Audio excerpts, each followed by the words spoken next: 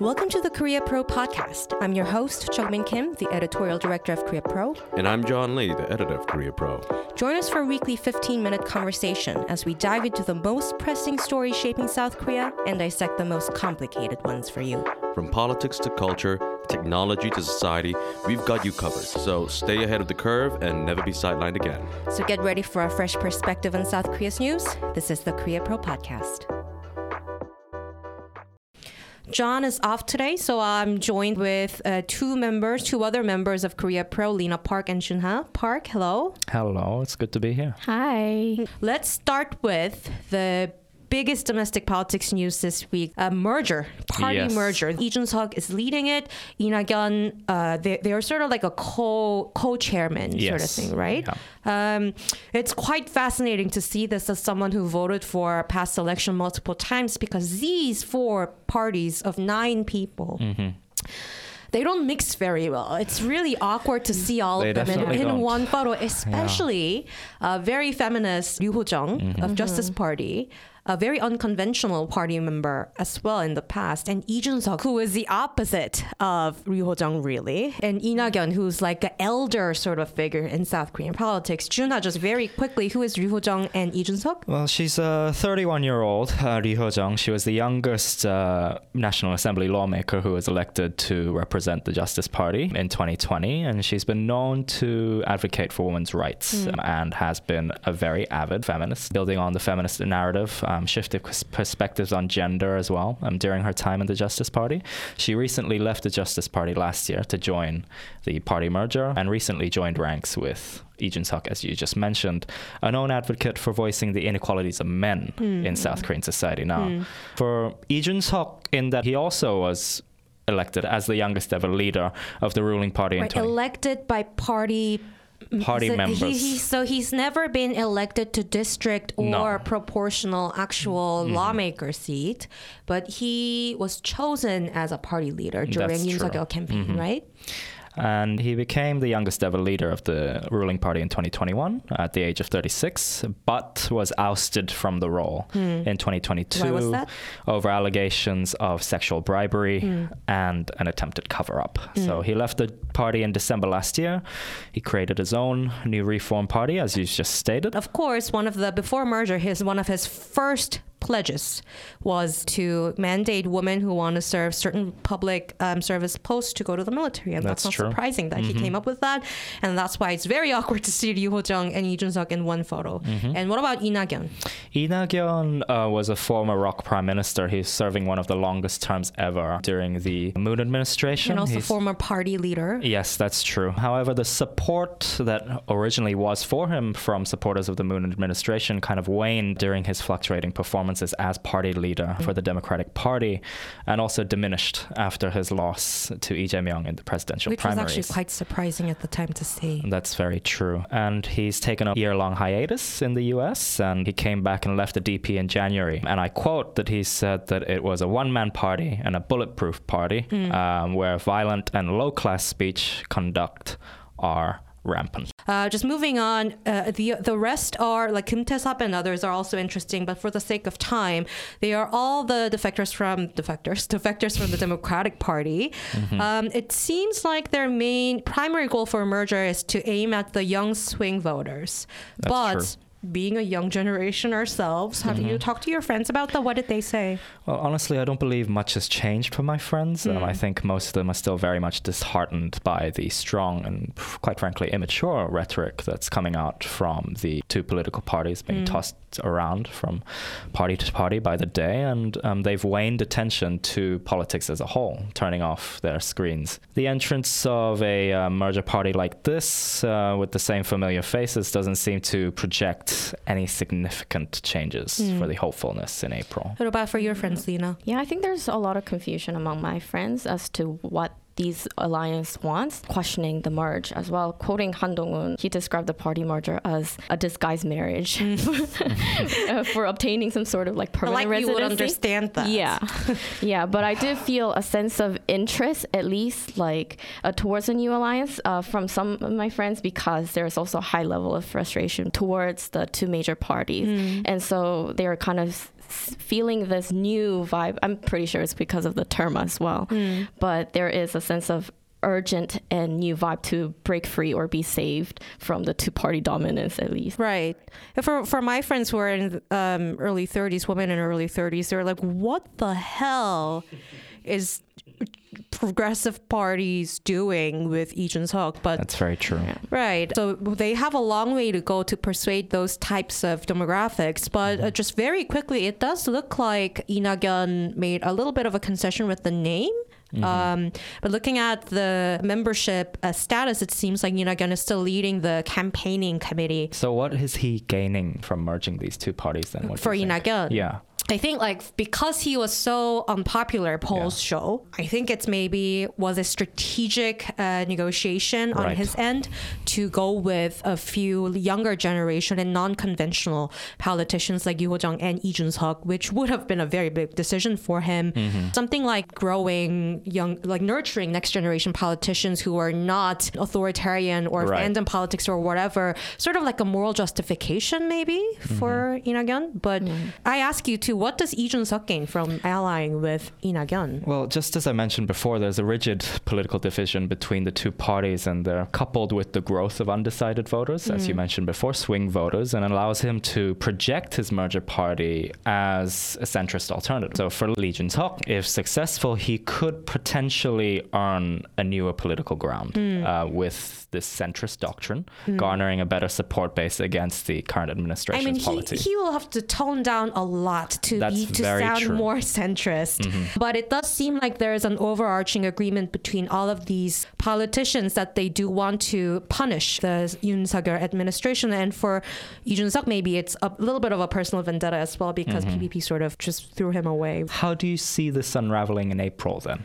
Will this party live up to what it has promised? It's actually interesting that we have a few polls. Apparently, a lot of media was interested in this exact question, so they asked multiple pollsters to see how popular they are. Lee Jun-seok claimed that they will be able to get 6 to 7 seats, but it seems maybe yes. There is a cutoff percentage in the proportional party vote, which is if you are under 3%, you don't get any proportional seat. But polls do show that Democratic Party and PPP, they sort of tie still around 30%, but 개혁신당, the New Reform Party, for the first time was included into the survey, the merger one. That's true. And many of them are in general 6%. Which is not bad. Yeah. And also, when people are asked just about the proportional seats, 9%.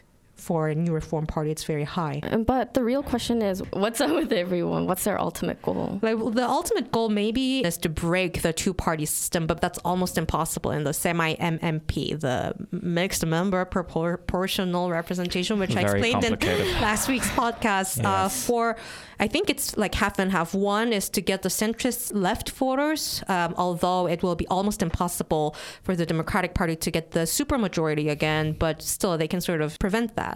And getting the centrist right is also part of the agenda, especially for Lee Jun-seok, to make sure that PPP does not want and increase the possibility of a lame duck status for Yoon. Yes.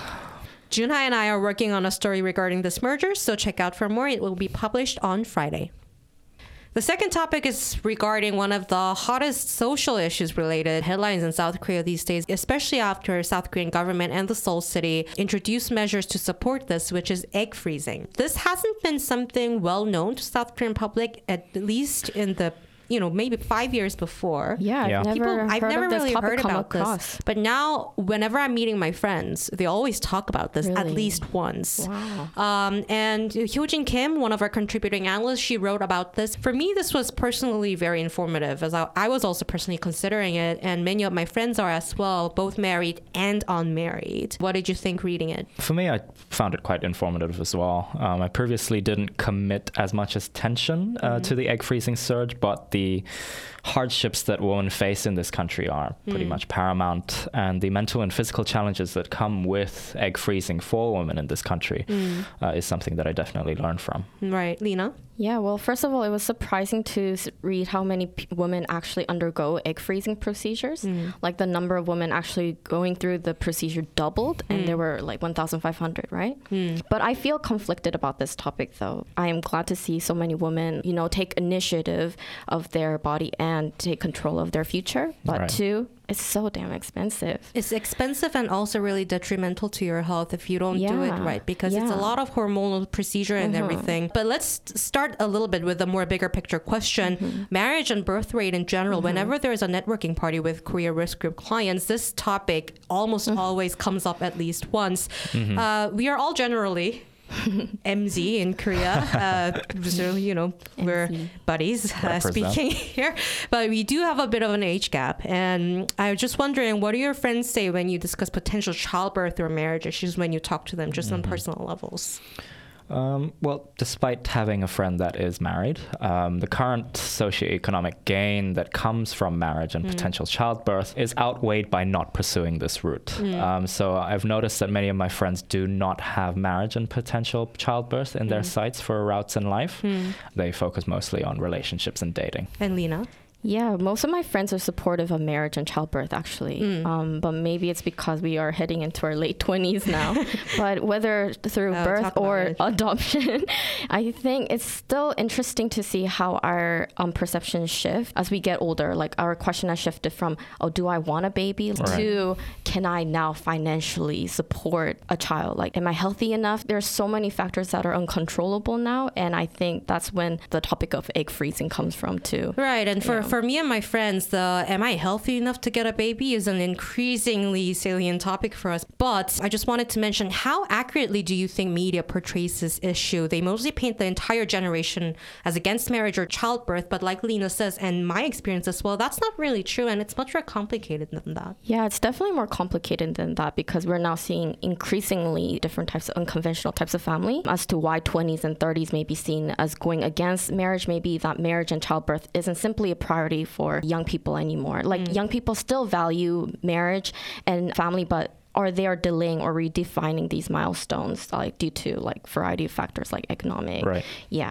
And so younger generations are also increasingly considering unconventional types of family, childbirth like partnership, like which is Cohabitation. Yeah, cohabitation. Like roommate setup, Yeah, basically, cohabitation without marriage, single parenthood by choice, same-sex partnerships, and blended families. It will take time for legal system to adapt to these changes.